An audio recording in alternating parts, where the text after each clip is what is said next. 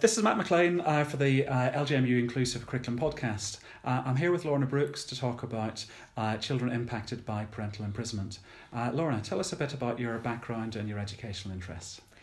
Okay, so I have been working with children with a parent in prison or a parent who's been released from prison for over 10 years now, in the community, supporting them in the community.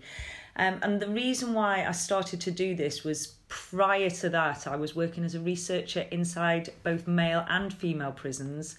And it struck me at the time when I was speaking to prisoners how concerned they were for the welfare of their children, and that they were pointing out very strongly that children with a parent in prison don't have any support. So I set up a support group and really have noticed that even 10 years on, these support groups are few and far between. Okay, so what are the main things that you think a teacher should be aware of with learners' children with these circumstances? I think one of the main things that teachers should be aware of is how ashamed the children feel. They normally really love their parent and probably are missing their parent terribly, but most of the children that I work with don't really want to readily admit to their teachers that their mum or dad is in prison because they're scared that their teacher will think that they're a bad kid or they come from a bad family. So the chances are that they won't readily admit it. If you are a teacher and you do find out that information, I think the important thing is to be so sensitive and to reassure the child that that they can talk to you about it, that they've got nothing to be ashamed of, and that you want to be there to listen to them. I think the other really important thing for teachers to know is never to ask either the child or a family member or carer why the parent went to prison. A lot of the time the children don't know themselves.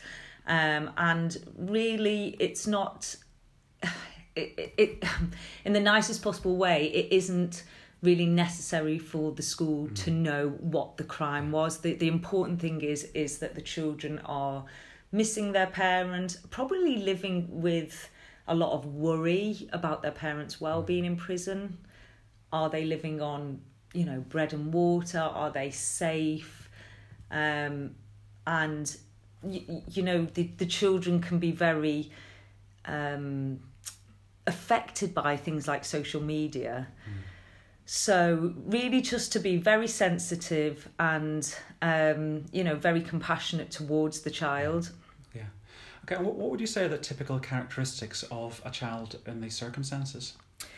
Well, it's interesting because I think that most of the children that I have met go against a stereotype.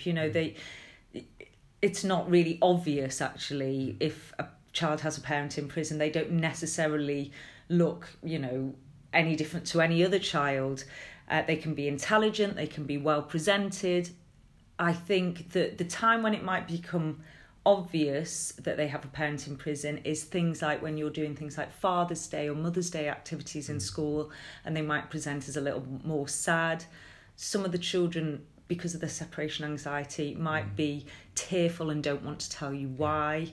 And children, the other thing I think is important to say is that children with a parent in prison, the majority of them do benefit greatly from going on prison visits.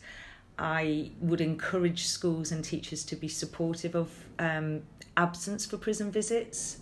As a lot of people might think, this is disrupting their education, but let me tell you that a child who's missing a parent isn't going to learn their maths and English very well. If they're allowed to have a prison visit, they're much more likely to come back and be able to focus in class. So I think being supportive of that is probably quite a good idea. Yeah.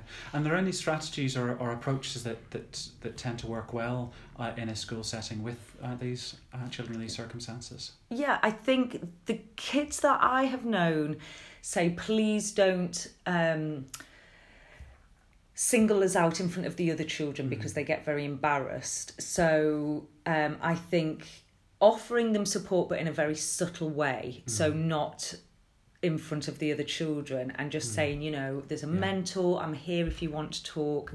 There are some strategies that some teachers use in a classroom called a missing you box. So if they're really consumed with separation anxiety, sometimes the children with a parent in prison might want to draw a picture out or write a letter to the parent who's away and place it in the box. And in the tangible activity of doing something for their parent, even though they can't see their parent, and putting it in their special box can help to settle a child in the classroom.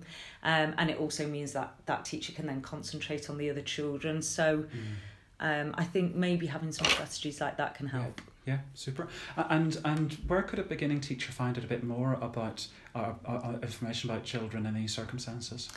There is a small amount of information on the internet. Obviously, there is website, organisations like Barnardo's, for example, or Children Heard and Seen, or the organisation I run called the My Time Project. They often have links to useful resources for teachers. I think the Ormiston Trust also provided a resource pack for trainee teachers about being aware of parental imprisonment. So that's quite a good place to start. Excellent. Thank you very much. Thank you, Lorna. You're welcome.